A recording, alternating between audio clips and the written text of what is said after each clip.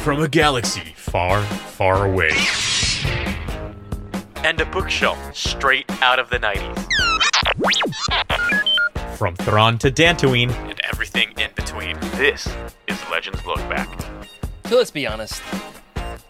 We're having a show from our very own homes here tonight on this very lovely Thursday night, April 6th, 2023, and yet we could be at Star Wars Celebration. In fact, our buddy Freddie never misses a celebration. It's, in fact, in addition to judo and rad shirts, as well as dope hats, it's essential to Freddie's personality that he goes to Star Wars Celebration every single time, no matter where it is. He's always going to be there, and this year he's there without us, which is fine. It's really fine. Star Wars, Lucasfilm, hey, if you're listening, be awesome if you didn't schedule a Star Wars Celebration Easter weekend, because, you know, it really alienates a lot of Christians. So there's that. All right, I said it. I said the words, but we don't have Freddie here with us tonight, but we do have the rest of the team. Welcome, guys. Hey, welcome. Hello. Good to see you. Let's play a little game. Let's go around the horn. You ready for this? What do you think Freddie's doing in London? I saw some pics on the gram. Freddie and Nia got there early. They've been doing the London thing.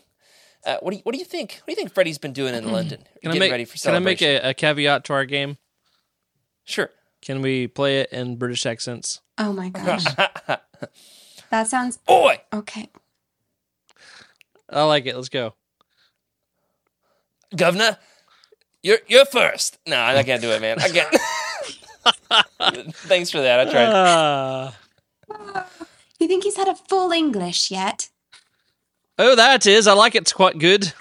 I think Beans on Beans toast for breakfast. All right. What's Freddie doing in London? Here's my first one. All right, I'm gonna start us off. Start us off strong. Ready? Anytime Freddie needs to know what time it is, he's like, "Is it lunchtime?"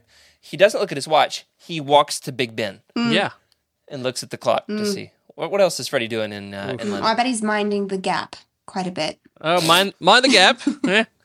I'm kind of slipping into Australian. The more I do a British accent, it's bad. But Blimey. Don't say that. Then I will go full Australian. I do know that he did check out the Stonehenge. Oh, nice. Is that what they call it? The street use these days? That's what I call it. Let's go to the Henge. Because there's like a ton of stone circles, but like everybody only goes to that one. So I call it the Henge. We could say this much. This episode is unhinged so far. Oh, true. I think he's having some good fish and chips down and having them by the buttload, perhaps. Did you say boatload or buttload? Buttload. I heard I'm buttload. still not. I said buttload, but I meant boatload. But you got it on. I'm making my dogs bark. Double-decker bus hijacked it. He's probably like hijacking a double-decker bus. Oh, Maybe no doubt. Street racing it, isn't it? I when we went past him, he's just like driving. Yeah. When we went to the site of Anakin and Padme's wedding in Italy a couple weeks ago, there was a British couple sitting in front of us. And apologies to all of our British listeners, but this particular, it was like a mother. No. This was on the bus. A mother and son, and they were both just swearing nonstop in their British accent at the top of their lungs. Oh boy! It was like a teenage boy and his mom, and I was about to lose it. Yeah, it was really grinding my gears. So how do you think the English would handle that? The British, how would they handle that? They'd probably cuss back, and or I tell you how I would handle it. I would throw some tea into the harbor. Oh no, you went there. All right, I did. All right, how about this? What if he's? I bet you Freddie is currently at this very moment, as we speak, having tea with the Queen. Well, the Queen's dead, so the King. Long live the King. I said what I said. He's probably having tea with the Queen's Force Ghost. All right. Because after all, in this very special episode of Legends Look Back, we are talking about an episode where I'm possessed, you're possessed, everybody's possessed. We've got long dead Sith Lords hanging out with everybody in the Legends Classics Tales of the Jedi. Seriously, hold on. Can we do a little like what's it called? What's the game? You fill up the squares. Bingo, that's the one. Let's play a little like Legends Freddy bingo and just like try to like imagine what he's going to come back with, like stories. I think famous person on a double decker That's my you bingo guys will square. you'll never believe who I ran into. Sat next to Rosario Dawson on the double-decker bus. Exactly. So Freddie, that's his thing. He has had all of these encounters with the famous royalty of Lucasfilm because of all these years of going to Celebration and like the Rancho Obi-Wan galas. Yeah. Is it galas or gala? He would probably say gala because he's exotic. But we're Freddie just was a interesting man in the world. Heathens over here. No culture. There's 3 of us. I bet we say all the Augustine gone. too. Yeah, I bet she says Augustine. Oh my goodness, that was a very inside ministry joke right there. People are gonna love that one. I know. Wait, how are you supposed Them to and say their it? crickets. The 3 of us. Augustine. Augustine? What? I can't do it. I say Augustine. I do too. Like I like the like joke a filthy of casual. Yeah, exactly. Okay. People who are I so learned fixed something on today. Augustine. I'm like, you mean Augustine? I'm from Tennessee, y'all.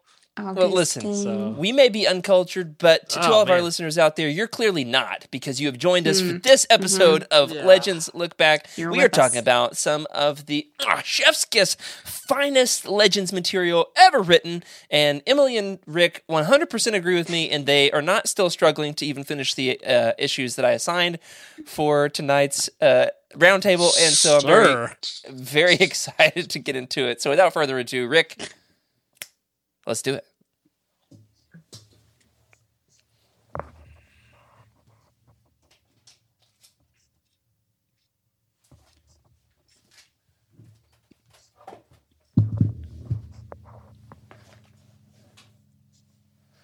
Hello, everybody, and welcome to Legends Look Back, proudly part of the Utini Podcast Network. This is a Star Wars books podcast for people who have arthritis.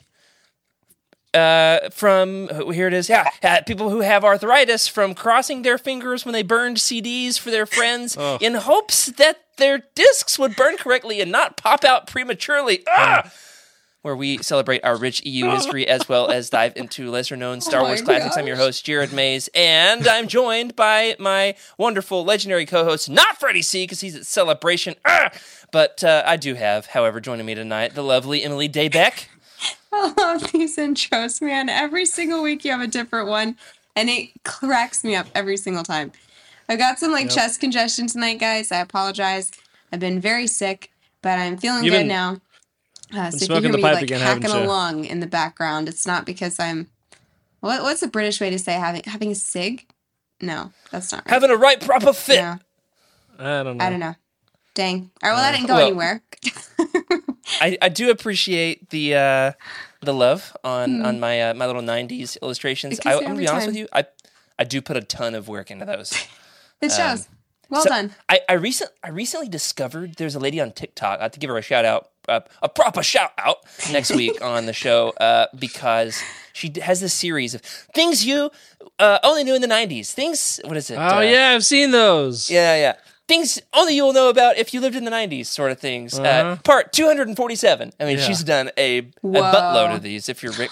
And so I got some of the. That's the definitely a weeks. Rickism. You should get that a tattoo. Where would you get it? Yeah, your arm. On your boat. That's where On you your would boat. get it. Rick, you're not on a boat. You are, however, here on Legends Look Back. Welcome to our producer, Rick Grace. Maybe I'm on a sinking ship. It's too soon to tell. But I'm here. Good to have you here, even if you haven't finished the required reading, which, you know what, it happens to the best of us and to the worst of us, as I always say.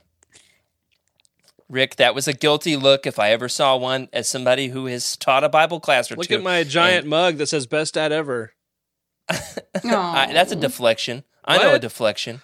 What? Well, I'm very excited to talk about this. However, we do have a couple of promos to make here at the top of the show before we get into the episode proper. Emily, lead us off. Tell us about the fun things happening over on our sister show, the Star Wars Archives. Absolutely. So as of April 23rd, we are changing the release schedule. So Star Wars Archives is incredible. They are just all the ins and outs of all the things you didn't need to know about Star Wars, but is so fascinating. So if you haven't heard their show yet, you should check it out. We currently release that as a 3-month gap, so our patrons get it right away. If you support us on Patreon, you've always gotten it right away. And then public release was about 3 months after. But we are changing it to where like as soon as the patrons get one release, like we're basically just one release back. So we will release it to the public just one episode away. So that is a really exciting right now because they've just released a ton of new episodes. Are we current with that? Yeah, so, I believe today is the 4th, so all week, if you have been paying attention, you've been getting some new Star Wars archives in your feed in the general release, so today is, what is it, the 6th? That can't be right. Yep, today's the 6th. Oh, wow, what a week this has been. So today would be the Rebels episode, and then this one's my favorite out of the list of episodes coming out this week. There's a Force Ghost episode, which is very timely for Tales of the Jedi. And for those of you who are not aware, Trevor, who is one of the main hosts of the show, is one of our timeline fanatics. Like, he is fantastic at making sure our timeline is picture perfect. And when we were at Celebration last year, someone who worked on the timeline book, who wrote the timeline book, said that she referenced some of his work on our timeline. Oh, and that's finally coming out at this celebration. Is it really? Yeah, that's fantastic. Yeah. So, that's right. Yeah, they're legit. Yeah, and shout out to Trev, who has Celebration happening in his own backyard. I did see a pic where he was taking a bunch of Utini folk to his favorite pub, as they call it, a right proper pub. Also, Rick, what have you done? I can't stop with the British accent. Yeah, Amy Richow, I'm not 100% sure how to pronounce that. Raichu. That's a Pokemon. Shout out to Amy, wonderful, lovely person. Got the chance to meet her, and congratulations on the publication of your book. Yes. Rick, tell the good folks about Utini cosplay while I go grab my Jedi robes. Great. So, do you like to Star Wars cosplay? Because I know I do, and I like to Photoshop myself into weird Star Wars scenes, because why not? So good at that. But for April, the month of April, which we are in 6 days, Jared, into the month of April, we are doing a Utini cosplay showcase. This is dedicated to all you cosplayers out there, and so either if you are inspired by or you steal your look and you made an outfit, show it off. So what we're going to do is we're going to showcase the brilliant talent that you guys in our Utini community and the extended Star Wars community has to offer, especially with Celebration going on. So whether you're at London or you're at home, we want to be celebrating with you, and so here's what you need to know. We want to see your work, so share your cosplay with us in the Utini Cosplay Event channel in Discord that is live now, or use hashtag Utini Cosplay in your social media posts. And then each week on The Living Force and Legends Look Back, we'll be shining a spotlight on some of our favorite cosplay entries and celebrate you guys' craftiness. And maybe we'll get in on it a little bit later. So we can't wait to see your takes on our favorite galaxy far, far away all month long. And feel free to message Timothy if you have any questions. Special shout out to Alexander for helping out with the idea as well. And who is that who's joined the show? Oh, my. They'll never recognize me now that I'm in my Sith Lord costume. Uh-huh. Hello there. Oh, hey. Actually, every single time, this is one of my favorite running gags with my wife. Every time she puts her hood up, like if she's wearing a hoodie, she'll say, I bet they'll never recognize me now. Because that's what Sith Lords do. They put their hood up and they're like, now I'm a Sith Lord. That's right. I'm invisible. It's my cloak of invisibility. Yeah. Hey, by the way, Rick, we're supposed to be pulling the images from that channel, the competition with that hashtag. I was wondering about that as I read that. Show. So, we're doing that starting in April that we're already 6 days into. Yeah, exactly. Also, I'm currently needing to complete my Jedi robes garb because when we did our gag on the show last year for Kenobi Week, I did not have the rest of the ensemble. I had a tunic and then I wore a bathrobe underneath, and it came across fine on camera. However, you didn't see what was happening from the waist down. Yeah. But now I actually need Jedi pants and boots and a belt for I'm doing a Star Wars wedding. And oh, nice. Oh. But yeah, turns out I was like, oh, yeah, I've got Jedi robes already. No, I only had half of the costume because ours was for a podcast. Yep. I had to buy like some girl boots from Goodwill and then like cut them down the back because my fat calves wouldn't fit in them. But it worked out. Rick. So yeah. What? Oh, hey, Rick, you gonna put these compliments down on the show here of everybody telling me I look good in my Jedi robes? Because you're welcome to if you'd like. Oh my gosh. Oh, well, we had a request. Is this what you're talking about? Oh, come on. This is a running gag on the show for a couple of years at this point. Look at how Freddie's my trying- face is now hidden. It's like Yeah. it's my Mike Wazowski. Pop up. Come back down. I made the show, guys. Yeah. Freddie has been trying to get me to cosplay as Salacious B. Crumb. It hasn't happened yet. It will happen. It hasn't, but one of these will it? days. I would like one of those, the animatronic ones that'll sit on your shoulder. So if anybody wants cool. to get me a gift for Life Day. So you're then welcome. you What about be just like cosplaying one as of those Jabba? hairless cats? Would that count? I do not like No? those. Moving on. It reminded me of the default bearded protagonist in KOTOR 2. That's the greatest compliment I've ever received in my entire life. Thank you. I hope you're not talking about the woman. Oh. All right. Well, canonically in Legends, the protagonist in KOTOR 2 is a female because of the book Revan. Yeah, that was kind of an inside meta joke there. Rick, save the day here. Yes. Tell the good folks about Tales of the Jedi. What are we talking about tonight? Let's talk about Tales of the Jedi. Yeah, there it is, Jared. Let's hold that book up so everybody can see. Yeah. Woo. What There is it that? Beautiful. The Epic Volume 2? Yeah, this is the Epic Collection Volume 2 because Volume 1 doesn't actually contain any issues of Tales of the Jedi. It Right. contains Dawn of the Jedi. Dawn of the Jedi, yeah. But this doesn't contain all the issues that we're talking about tonight No. because that's coming in Volume 3, which comes out in June. And I, heard Tales of the Jedi, and then I was like, oh, well, Volume 1's all Dawn of the Jedi, so not that one. So I've read like 80% of Volume 2, which we're talking about next week. But yeah, okay, anyway. So, Tales of the Jedi is an ongoing comic series from Dark Horse, published back in the good old days, in between 1993 and 98. Let's see, it was written by Tom Veitch and Kevin J. Anderson. Illustrators were Christian Gossett and Janine Johnston, David Roach, Tony Atkins, and Dario Carrasco. Yeah, you're welcome for that. Yeah. Yeah, as we mentioned, there's a good chunk of issues that are collected in Tales of the Jedi Volume 2, the Legends Epic Collection. That would include Golden Age of the Sith, Fall of the Sith Empire, and then Tales of the Jedi 1 through 5, and then the Freed and Nad Uprising. Those first two that I mentioned, Golden Age of the Sith and Fall of the Sith Empire, are a prequel to this story, which is already a prequel, that was written after the first issue. So we're covering specifically the saga of Ulic Keldroma and Nomi Sunrider in tonight's episode. We're following along with like publication release because we're purists in that way. / it's the way I wanted to do it. So that's the real reason. All right. Then the rest of it that came out in June.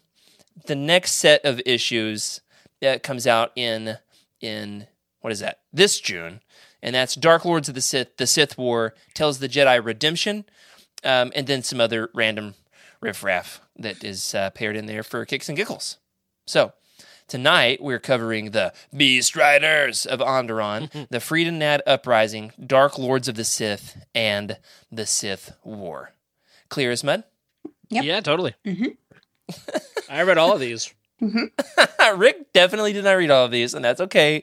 And if you didn't tonight, we're going to try to give spoiler warnings as we go at the appropriate junctions. Emily said she did finish the required reading shortly before the show, so it's at least fresh on his mind. I asked Jacob, when is the Omni release? He says July of next year, LMAO. So let's get into it. What do you say? Yeah. Let's do it. All right, I'm very excited for this. And, of course, if you're wanting some more content, some more information on this, Freddie and I did a roundtable on Tales of the Jedi, all in one roundtable years ago. We're this time around going into more detail, separating the story arcs a little bit more, and getting Rick and Emily's input as well. So I did compare the notes, and I've tried not to ask the exact same questions. So if you want more info, you can find that over there. All right. I should go back and steal Freddie's answers. Yeah, that would not work because it's an audio podcast, and well, we're live, so in case you didn't know, Rick, this is a live Cheating. This is live? Since when?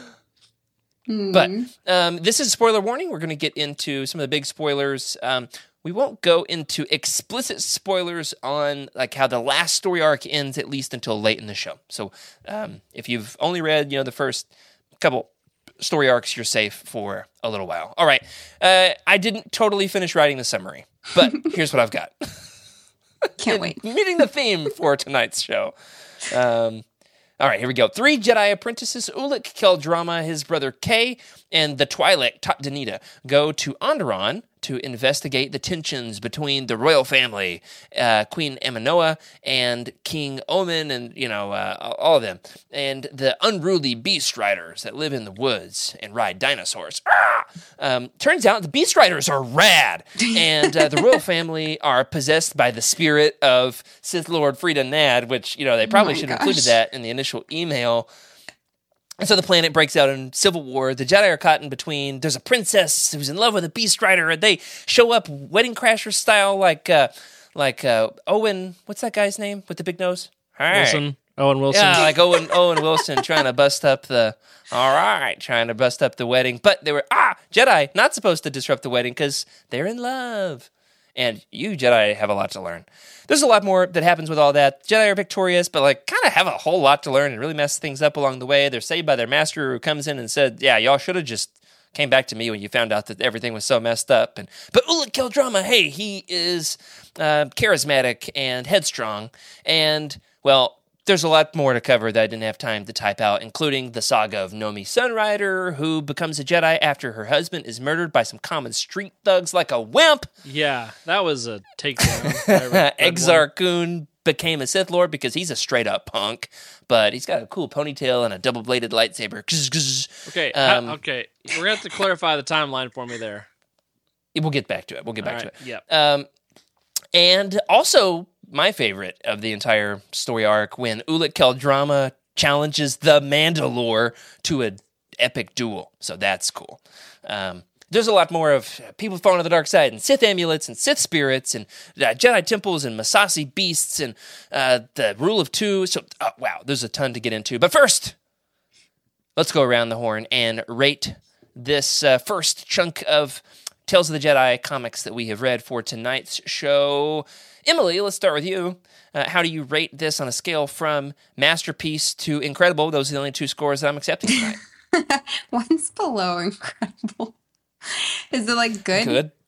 It should be great. I advocated for great to be somewhere right in between, but yeah. You do you. I'm gonna go kind of low. I think great or good, whatever is 3 out of 5. I feel like that's that's a good. That's good. That's good for me. I'll reserve my final judgment until after discussion.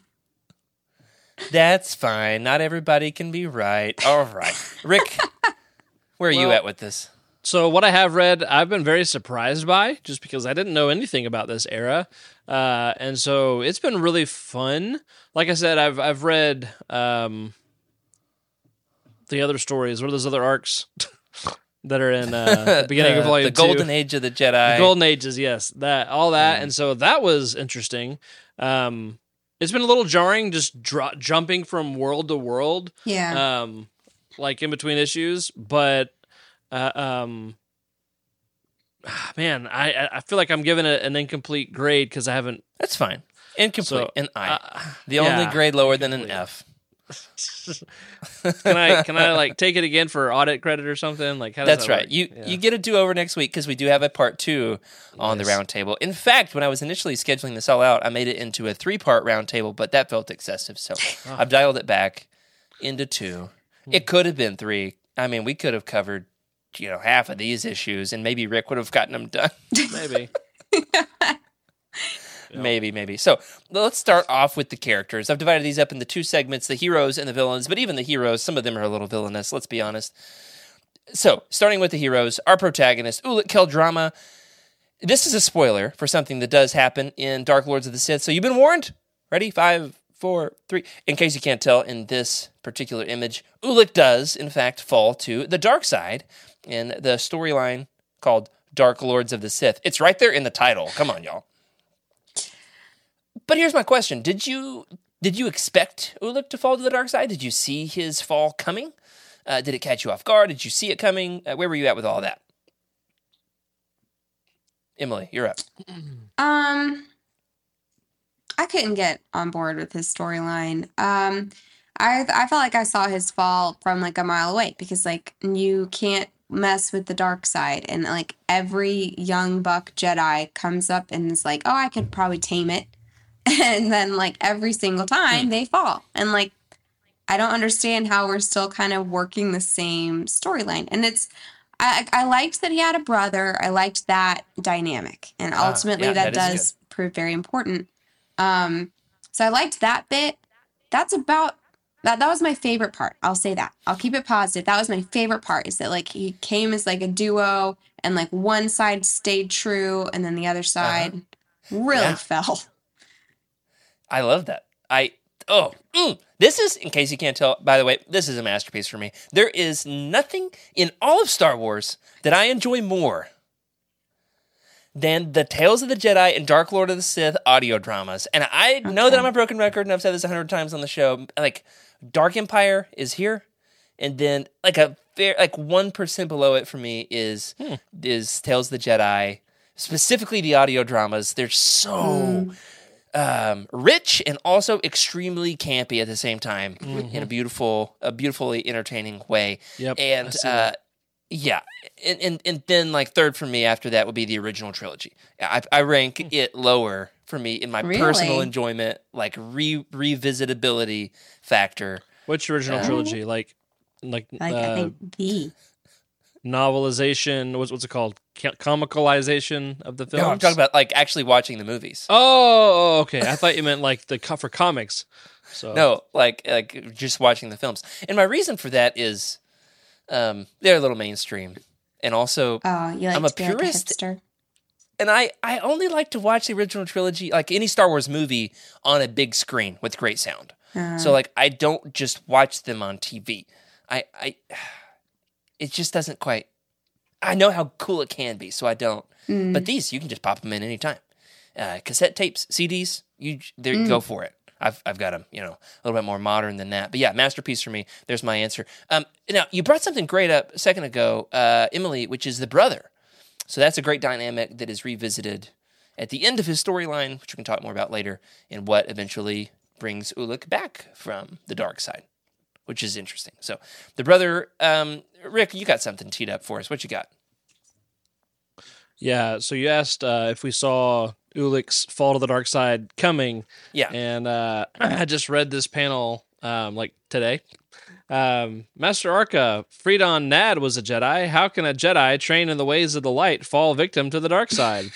It has happened more than once. Fortunately, it does not happen often. Ulick, my son, pray that it never happens to you. And there's this dramatic like side glance. Yeah. So like that's the biggest foreshadowing you gosh. possibly have. It's like have. not subtle at all. Right. What issue is that from, Rick? I'm thinking that's.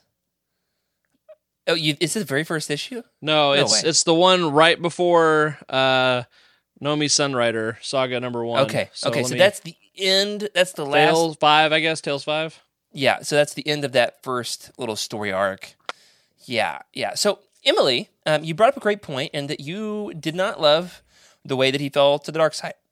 What if I told you that writer Tom Veitch agreed with you? Well, then I would say, This is actually one of the divisive. It's one of the divisive points in Tales of the Jedi that Tom Veitch and Kevin J. Anderson. Tom Veitch wrote Dark Empire. Kevin J. Anderson wrote a ton of '90s legend stuff, including Jedi Academy trilogy. They collaborated on this, and Tom Veitch has gone on the record saying, in hindsight, he wished that they had never collaborated, and he didn't love the way that particular storyline was kind of. He described it as ripped away from him, got out of hand, and he had some sort of vision, and we just don't quite know what it was, and that to me is really interesting.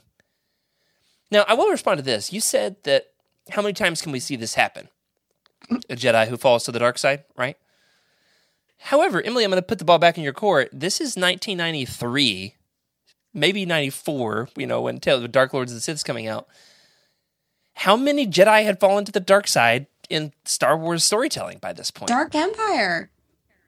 Like, it was. Oh, yeah, I guess it was I'd that. read this before. So, like, I opened it, I'm like, this is just Dark Empire. And, like, just a slightly different storyline. And there's, like, a single Yeah, you're mom right. thrown in there. Like, And there's Darth Vader. Heard of that guy? Like. Sure, but Yeah. that's not a big list to go off of. that's I mean, true, at this guess. point, how many Jedi do we know exist? Yeah. There's 4. Like. Now, they did a great job in other areas. I liked a lot of other parts about it. I didn't. Yeah.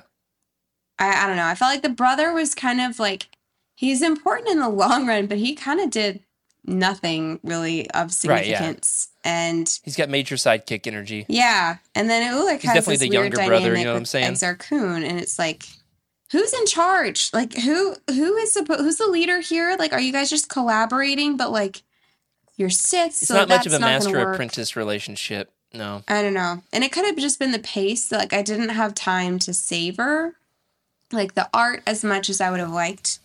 I did at first. I was, like, really trying to, like, enjoy the moment. And then I realized I was going to run out of time. And sure enough, I was reading up till the last minute. So it could have just been, like, the pace was just too hard, like, too fast to, like, really take in the story. It is fast. No, I do agree that I think that the fall is rushed in terms of storytelling. But that is often the case with comics. Yeah, that's I mean, true. even like the This more takes- recent High Republic comics, it Too just feels fast. like the first phase of High Republic, the Marvel stuff, like a character story arc is just way too fast. And you needed so much more time, years even, to sink into a run. That's why something beautiful like John Jackson Miller's Knights of the Old Republic series, which ran for 55 issues, you get plenty of time in that for characters to develop.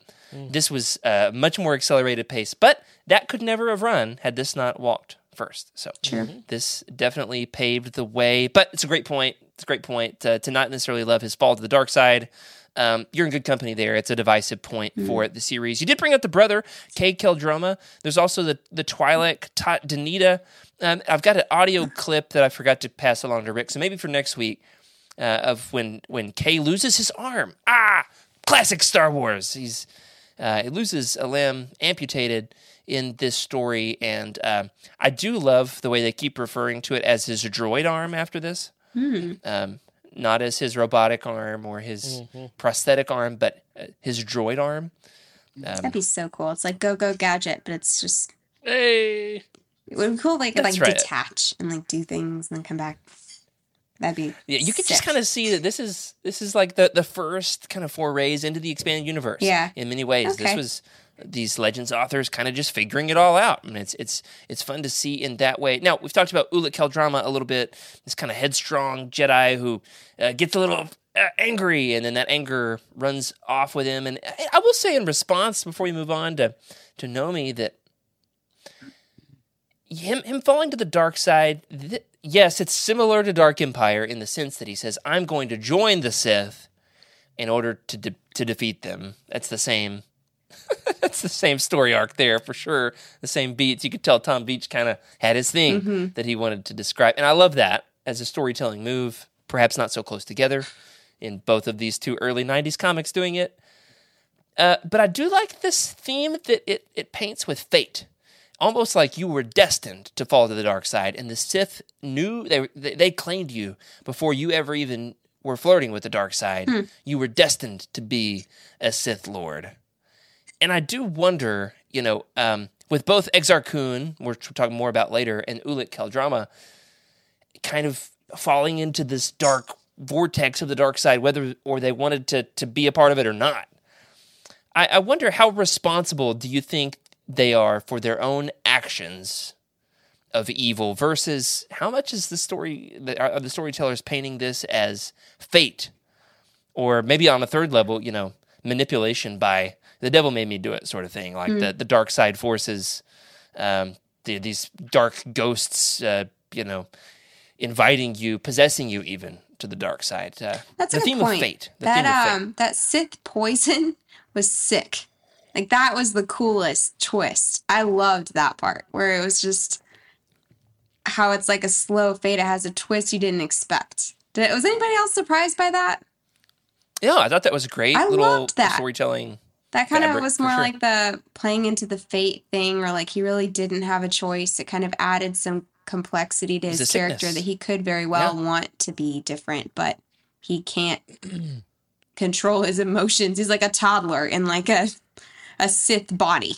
He just Yeah, I mean, like a sick temper person tantrums. who Yeah. there's sicknesses that can play on your own ability to reason, or can make you more, easily upset, more emotional. I wish that they had added some more imply that he was torn between the two, because it seemed like he was like, no, I'm Sith now. Like everything's fine. But like if they had played into that a little bit more and kind of made it seem like maybe he could come back to the light on his own.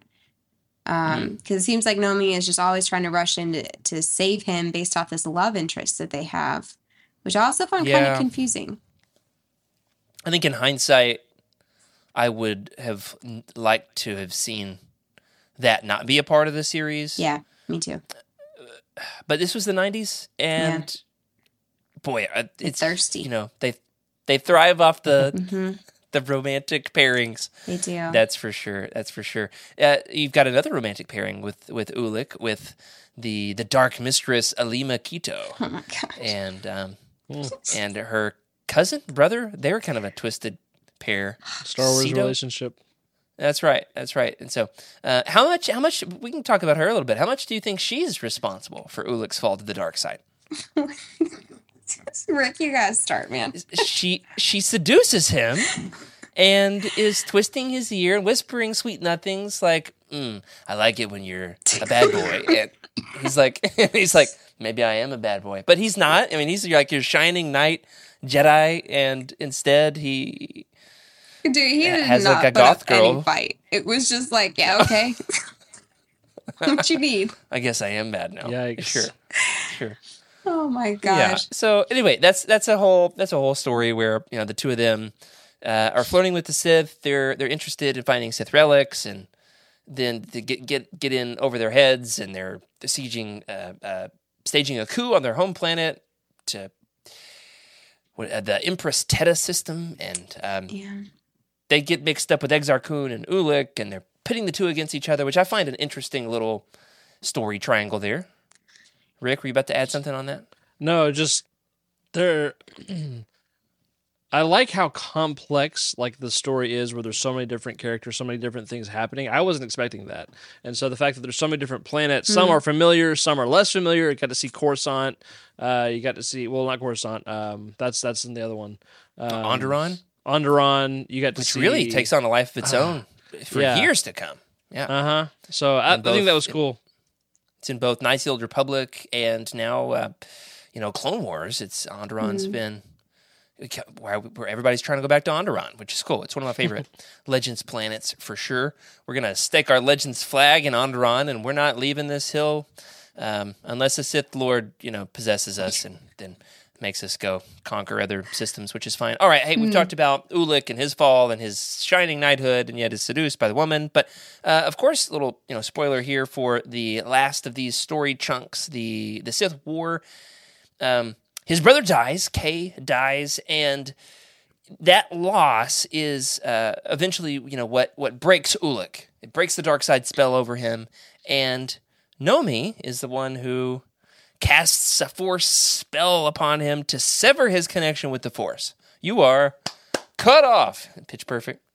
Yeah, so he's cut off. Thank you, Emily, for the pity laugh there. I appreciate it. That landed for somebody out there driving in their car. I guarantee it. So, hey, he's cut off from the Force and yet helps them, the Jedi, to go and take down Exar Kun, who's doing the big Yavin 4 thing with the Masasi, and it's out of control, but pretty cool. I love Yavin 4. It's a great wrinkle to the story in terms of that the power of his brother's love is what saves him, and yet it's not a full redemption. He doesn't go back to the light side. He's cut off from the Force. For the redemption story, would you care to take a wager on what story, which of these upcoming story arcs that we're going to cover next week might cover Ulick's redemption? Any guesses? I'll give you a hint. We're going to talk about 3 next week: the Golden Age of the Sith, The Fall of the Sith Empire, and Tales of the Jedi Redemption. Huh. Wow. I'm gonna go with Redemption. I almost said something about not knowing if he's gonna choose to come back or not, but then I was like, I'll just not say anything because I don't know, and I have a feeling I might have an idea now. I But it's know. handled really well, and it's years after the rest of Tales of the Jedi has been put on the shelf, and it's got cool. an updated, fresher art style, which is cool. And it follows. We won't get into it. We'll wait. But it is, for my money, and I know many Legends fans, including some in the chat here tonight, one of the best Legends stories ever told. It is top 10 for me, without a doubt. So we'll get more into that. We've talked about Ulick. Let's move on, at least for a few minutes here, to Nomi. I wonder, when Nomi's introduced, there's already been 5 issues of the Tales of the Jedi. In your opinion, does Nomi upstage Ulick as the protagonist of the series? Does she kind of steal the limelight? I thought so. Emily's nodding along. Yeah. Oh, you thought so? Mm-hmm. Okay. Rick? Yeah. Rick Also, has not yes. yet read the Nomi issues. All No, right, I that's fine. have read the Nomi issues. I'm still with Master, not Thor, Thrawn or Thon or Ton. Yeah, the Rhino. The Rhino. And so I haven't got to the part where she actually, fits into her calling and Gotcha. all that. So, Yeah, no, I thought her storyline was beautiful. There are very few complaints that I have.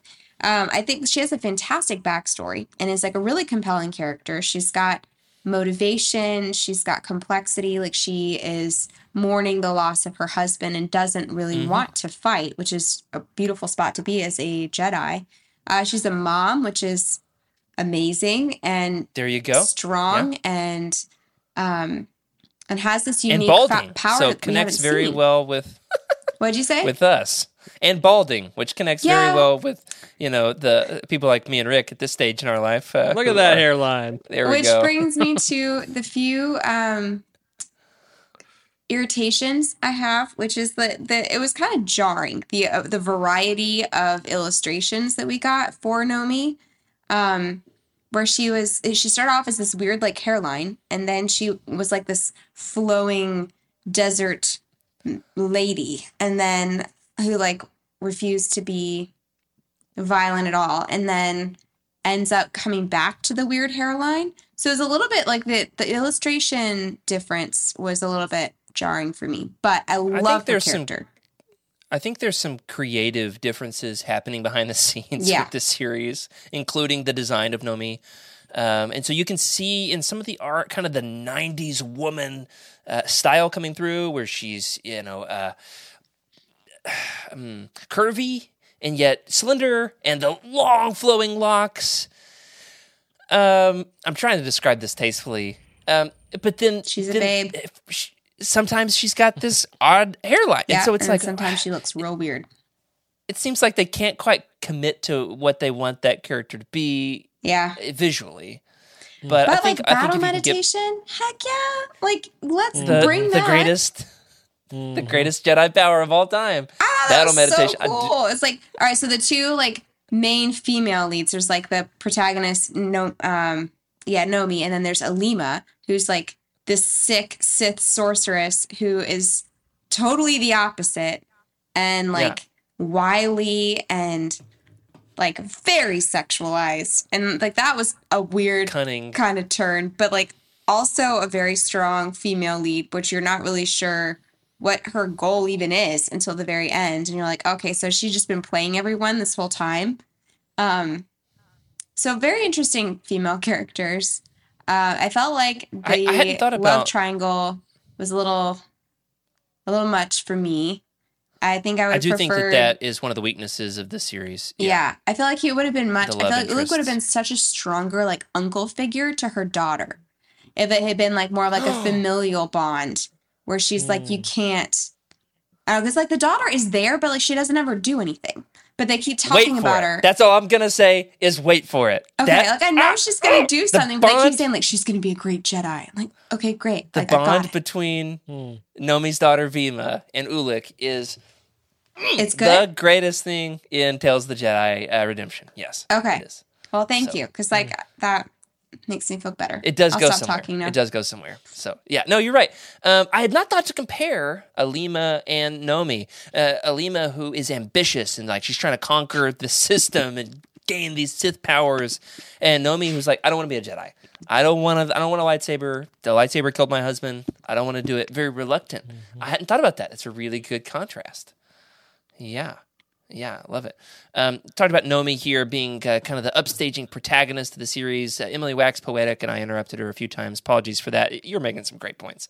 I just I loved hearing your perspective on that. Let's talk about two more heroes before we move on. Rick, your favorite character being Thawne, the Rhino Jedi, and Arca Jeth, who is the Jedi Master to Ulic and Nomi. No, Ulic and I can do this. Kay and there's one more. The Twilight Danita. So the three of them come from Arca. Yeah. Who is the better Jedi Master mentor of Tales of the Jedi? Thawne in one corner, Arca Jeth in the other. Rick, start us off. I just want to start off by this photo, man, or this screenshot, whatever. Great naming conventions, Star Wars. Tot. Yeah, that's his name. I had a friend in high school named Tot. I can't help but hear Tater. I know, like that's an implied Tater. It's there. And then Thawne. Like not Thrawn, not Thor, Thawne. Yeah, it's a great Star Wars name. It fits right in the sweet spot. That's right. Thawne. That's right. So I do like the bait and switch with them thinking that the Jedi Master is the one riding. I just love and that. turns out That was so cute. I know that Beast- reference. the Beast is the Jedi. Aha! What a cool twist. They had so many aliens in this series. There were a ton They of did really have a lot cool of ones. It's just because it's a great series. I mean, they did that's my that really well. There, some of the humans had problems, but the aliens were on point. And some Hutt politics, Oh yeah. And what was that ship that was like a space wasp carcass? That was so cool. I forgot about that. Fun. The ship design, and there's a lot to be said about the ship design in this, and how the entire look of the series, how it's crafted, especially, let's see, which of the artists is responsible for much of this. It is Christian Gossett. In fact, talked about, like, and there's 3 issues of Star Wars Insider where there's a behind-the-scenes deep dive on the history of Tales of the Jedi. It's issues 150, 151, and 153. So all of those are available on, like, the Titan Magazine's app. Or their website, and go back and find those back issues, or perhaps your library system. So physical issues in your library, or even like through Hoopla, Overdrive, Libby. My library system has like a tremendous back catalog of Star Wars Insider. So these particular articles are worth checking out. And Gossett goes into deep detail about the early 90s being tasked with creating kind of a medieval look for Star Wars ships. And so that's where you kind of get that wasp design. He went with kind of a steampunk looking. Yeah. Man, there are a lot of good ships. I can't wait till next week to talk about some of the Sith fleet. Yeah, I think that's going to be in 2 weeks when I'm gone, okay. when you talk about the ships. Oh. That's going to be... Not again. I will be gone too. All right, let's just not have a Unless show. we can How talk about that? more Okay? wasp ships that are like that no technical specs are discussed, and we just talk about how cool it is. Only that if they I'm allowed to scraped talk out about- the carcass and like just use the exoskeleton. So cool. Only if we're allowed to make Ender's Game references because it's there. So, hey, I asked the question, Arca or Thawne? Now, Arca is a tremendously influential character. He actually comes back in some form or fashion. I won't give in too many details here. In Force Ghost. No, it's a different Okay. way. Okay. I don't want to spoil it. Yeah. In Knights of the Old Republic by John Jackson Miller in that series. So cool. Arca comes back in a certain capacity there. So builds off this foundation that is laid before him. And so many Star Wars stories do build off this. KOTOR in particular really uses all of this lore as gospel. The story of Exar Kun and Ulic Qel-Droma and Naga Sato and Ludo Kresh, all of this is referenced in KOTOR in some form or fashion. But Rick, what's your vote? Are you team Arca or team Thawne? Which of these makes the better, master mentor?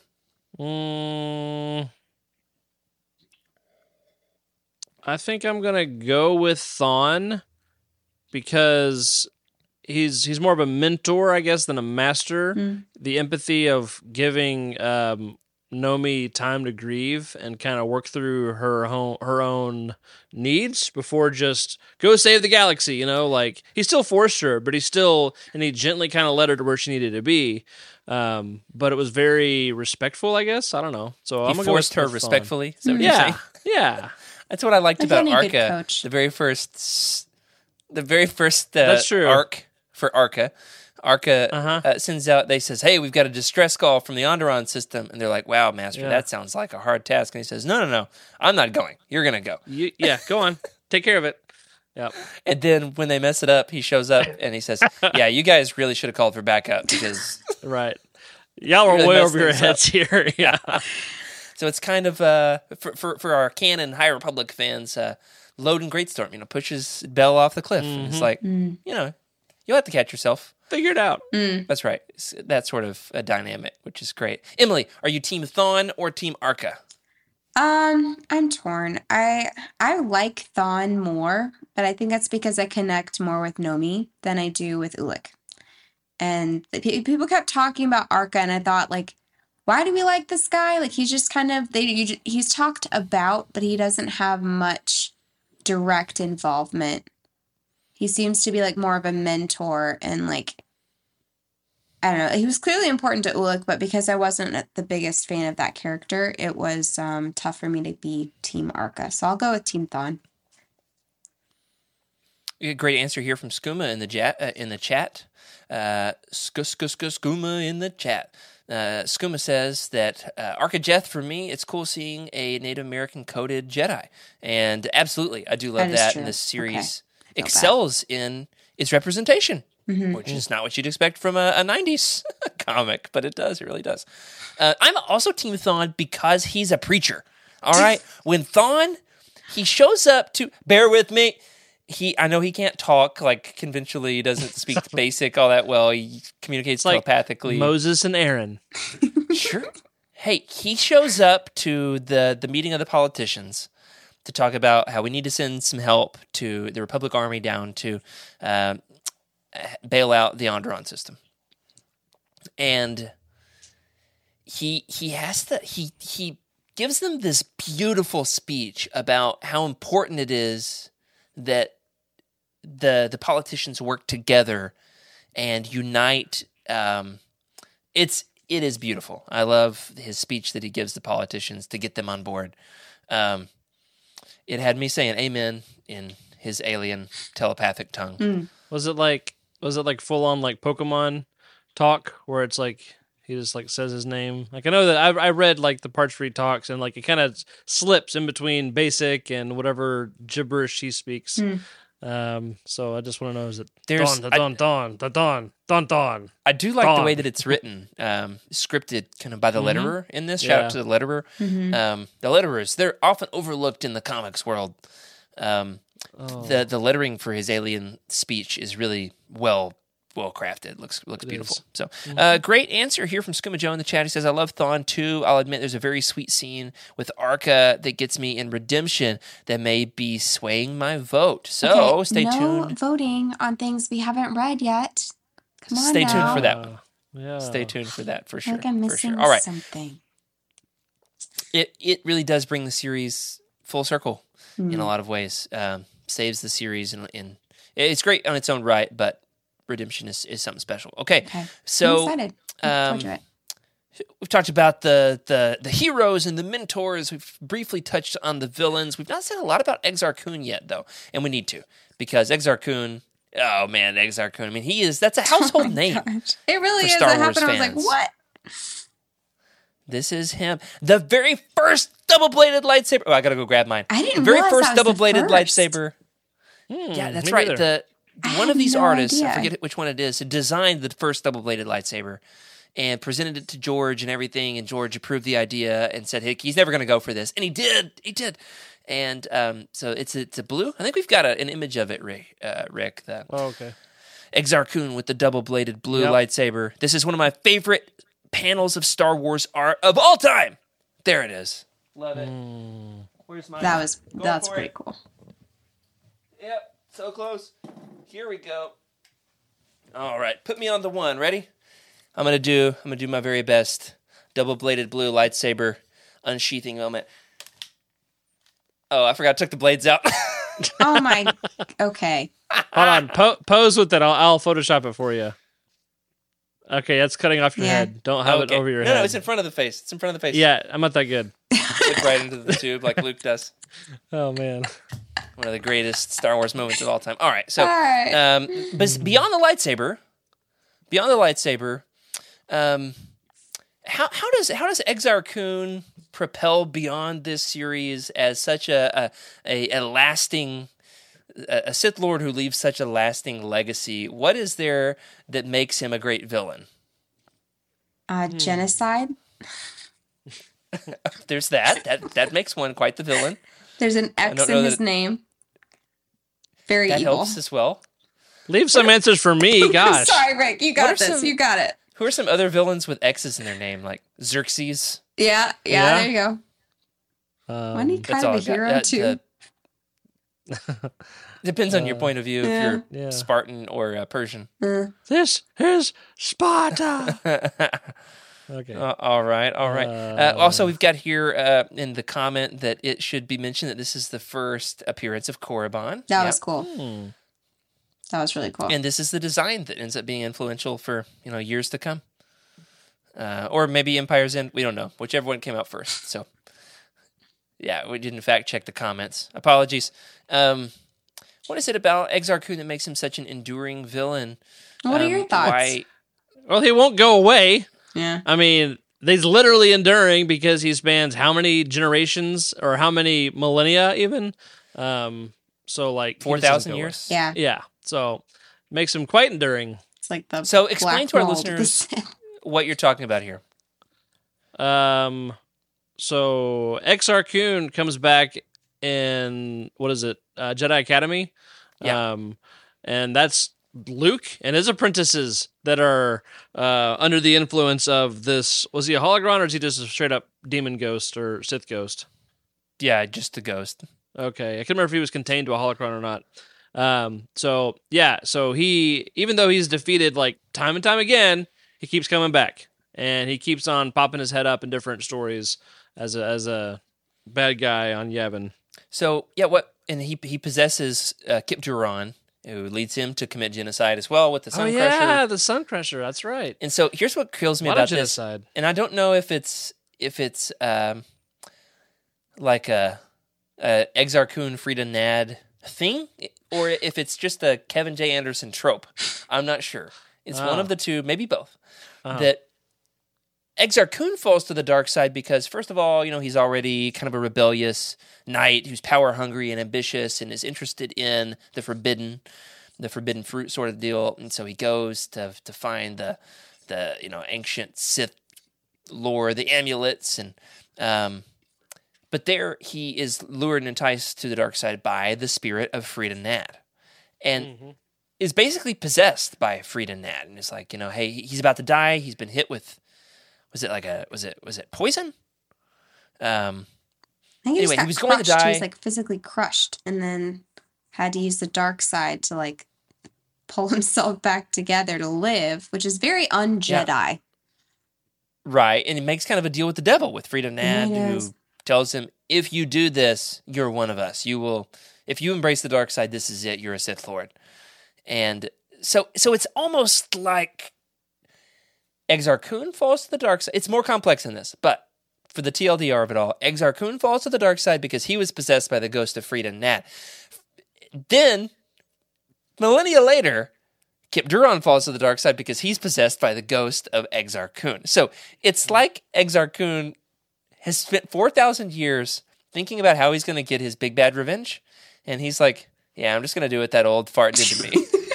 I don't have Copy time. paste. I've been stuck on this rock for thousands of Now that I years and think not about taking it, chances. Gonna do what's I've worked. had a lot of time to think about this, and he did a really good job at messing everything up in my life. So I'm just going to do that to the next kid that walks into this temple. Oh my gosh. That was good.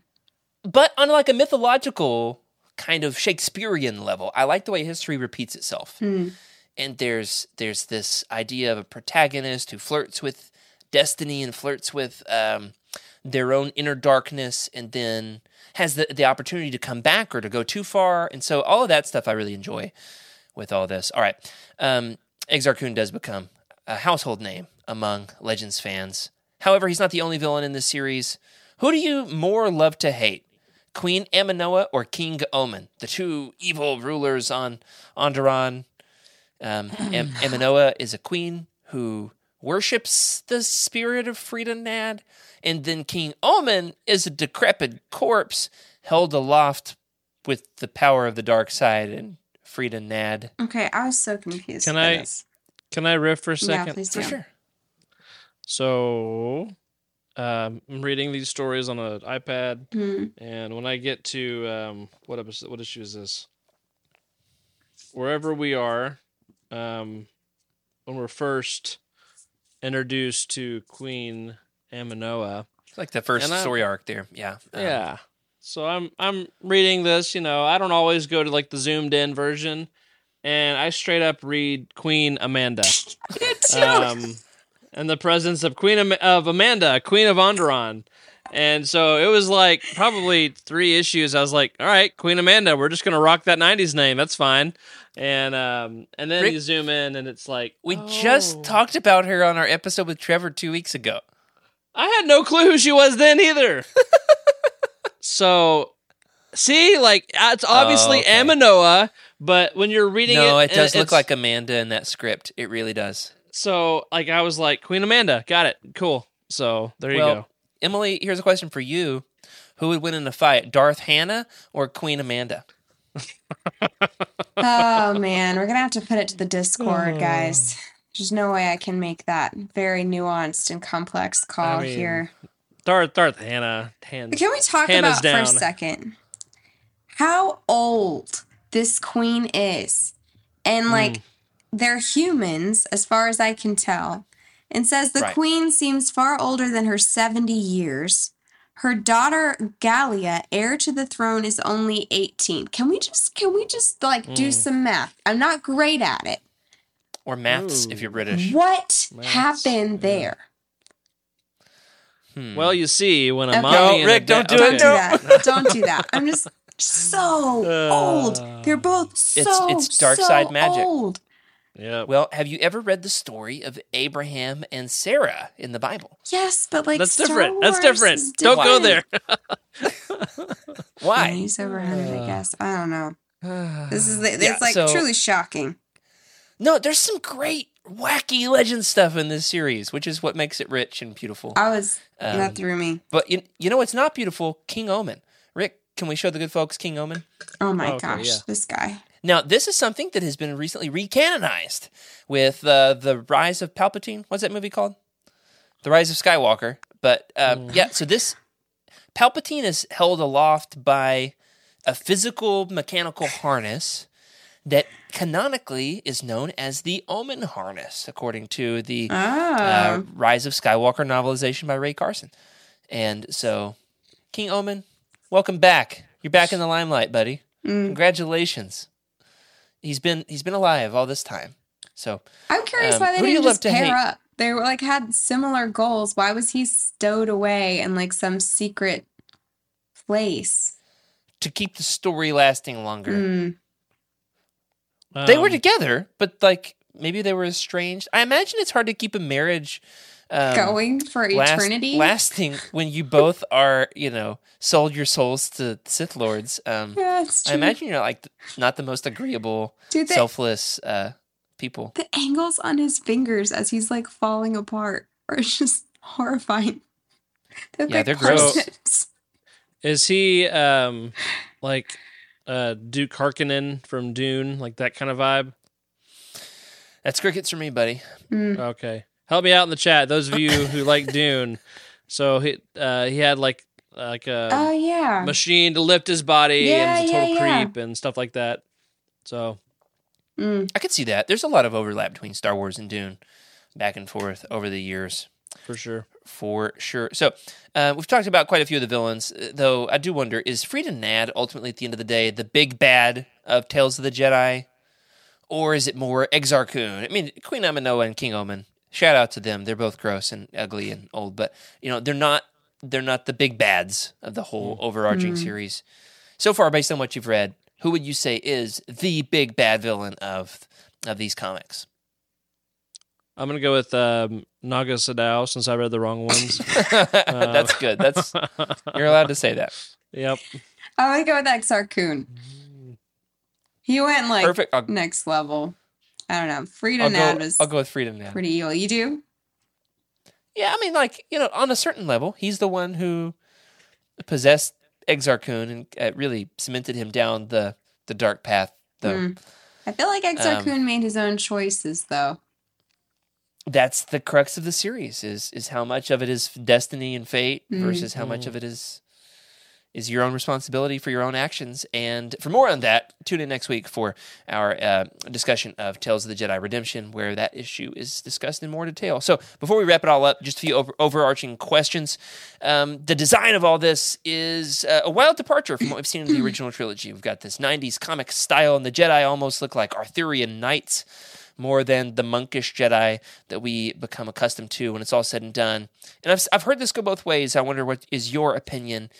Is Tales of the Jedi too similar to what we see in the original trilogy, just to rehash, repeat?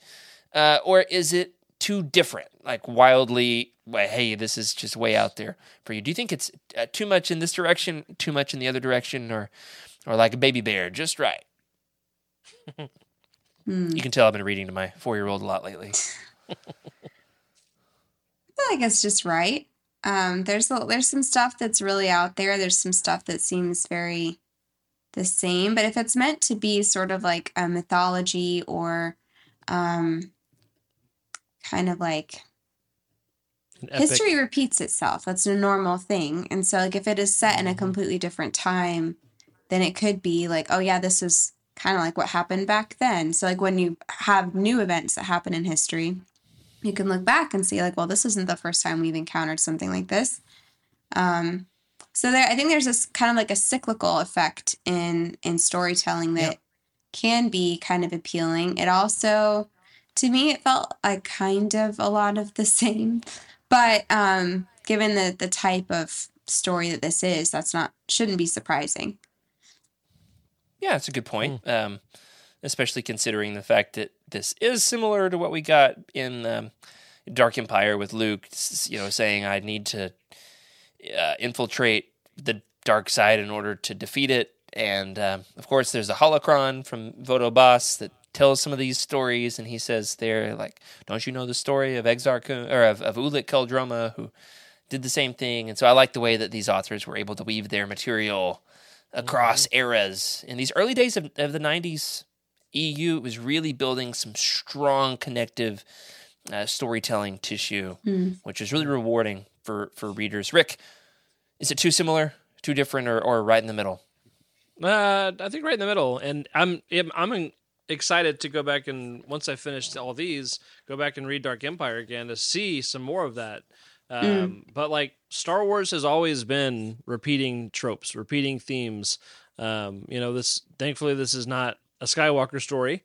It's nice to get away from all that, but it still is. George Lucas's vision was this trilogy of trilogies of these stories that kind of repeat themselves, and so it's fitting that I think we've got some similarity and overlap. I think it's a good happy medium. And what else is fitting too is just like in Dark Empire, there is a naked Force user. In who is that? Tales of the Jedi, we have a naked Jedi master. All right, bring that back up. Cut to the one, Rick. Cut to the one. What is it? Show it again. Who is it? Very nude. It's Arca. He's okay. Yeah, I turned to that and I was like, well, it wouldn't be Legends. There it is. It's balance in the Force. It's balance. Right? Got a light side user too. I mean, honestly, his positioning there too is like almost Christ-like. Where it's like, oh, that's where I was like, Yeah, I don't know where we're going with this. Well, speaking of art, the artwork in this is divisive. On the one hand, it kind of looks like, your classic 90s, early 90s artwork. Oh my Didn't show this gosh. picture off. Yeah. Yeah, there's, what's her name? Lima. Alima. Oh, Did I include the my wrong picture word. in the Oh, I don't know. in the file? Just any picture of her is like, what is yeah. happening here?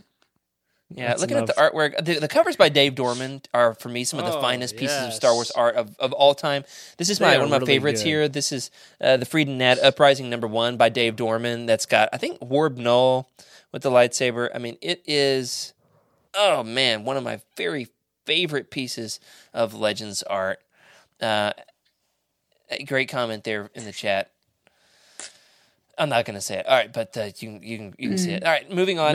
Next year, March Madness is going to be your favorite naked Star Wars character. Well, we had Mace Windu and Shatterpoint Oh yeah, that was a good one. for sure. Oh man. Okay. This could actually be a thing. Great. What did I start? Put your In our nominations Legends in the- bingo. Pick a That's naked right. Hey, we person. Stick it in a That'd square. be fun. We could have a Legends Look Back bingo card. That'd be fun. We could do a game out of that. Oh, we should totally do it. Somebody make one for us. We don't want to do it ourselves. All right. With the art, anything else worth saying about the art? Evaluate the art. Give it a grade. How is the art jarring for you to go back to after all these years, or were you able to adjust to it? I think the covers are on a different, like you said, they're a different league of their own, man. Like Yeah. Dave Dorman, man. they're incredible, and not blown away by many panels within the comics themselves, but there are some really good ones. So, The wasp but ship it's was a good functional, one. tells the story. Yeah, I like some of that. There's some I meant to include. I just didn't have time. The battle between Ulick and Mandalore. Ulick's doing this flip up above him. Oh, his robes are flowing, and the lightsaber is kind of got this jagged look to it. It's very I dynamic. really love. Yeah, very much so, very much so. So speaking of which, I just gave mine away.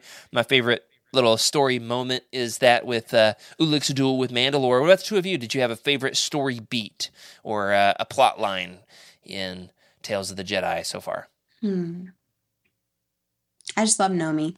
I mean, Yeah. I don't love every part of her Nomi's, character, but I think she's so cool. The montage of her learning to be a Jedi is really cool. Her Jedi training. I do love that.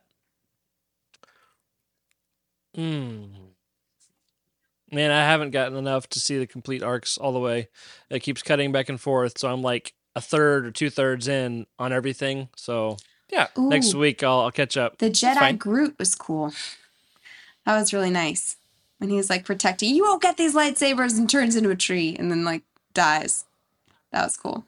Yes, I do love that. I was trying to find that for a reference on something months ago, and I thought it was in the Young Jedi Knights books, and I could not find it for the life of me.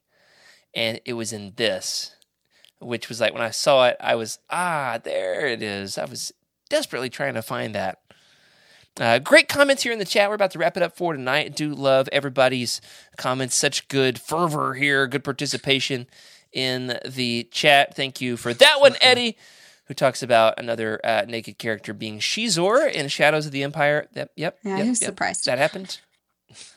Thank you. And congratulations. He likes his own pheromones, I guess. You made it onto the stream with that comment. For better or for worse. One last question before we wrap it up for tonight. If Tales of the Jedi was to be modernized and brought into canon in some form or fashion, if you were in charge, how would you adapt the series? In what medium would you adapt it? Would it be a comic? Would it be a TV show or a live action movie, a video game? What would be the medium? What arc would you want to adapt? We've had quite a few different kind of story things here. You don't necessarily have to choose all of it. What characters would you want to bring back? And then what significant changes, if any, would you make? Would you possibly not have as many of the love interests or... Yeah, It's 20 questions, bro. Yeah, that was a lot. if you were to adapt Tales of the Jedi, how would you do it in canon? I would hijack the High Republic and sneak him in there. Yeah, that's a good idea, actually. Take away the love stuff. Alima, Yeah. maybe like if she like seduced him to bring him over to the dark side, that's believable. The thing with him and Nomi just didn't work. It wasn't for me. It wasn't compelling Well- enough of a reason.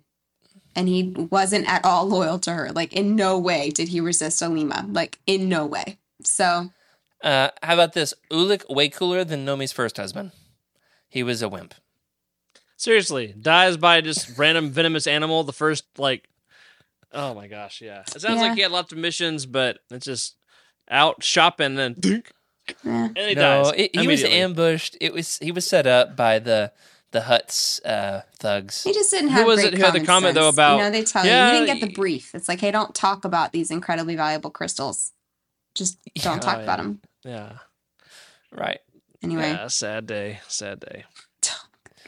All right. So if you were to adapt it, Okay. you would insert them into the High Republic. All right. What else? Yeah, I mean, it fun. wouldn't fit. I feel like as a Wouldn't fit, series, but- it would be really good. Because, like, little... It'd have to be like a prequel, like Wave 1.5 Yeah, well, like... I don't or know. 2.0. Sort of like how they I don't did... Was it Ronin? Yeah. Oh yeah, Where it's kind That's of kinda like what I was thinking, too. impressionistic. It's a little bit...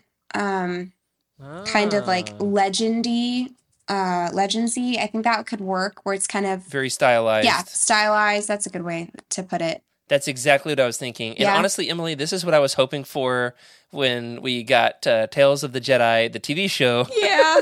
We went to the big panel at Vastly Celebration. They used the different. old school logo, and then it was like, an Ahsoka story, which is fine. That's good.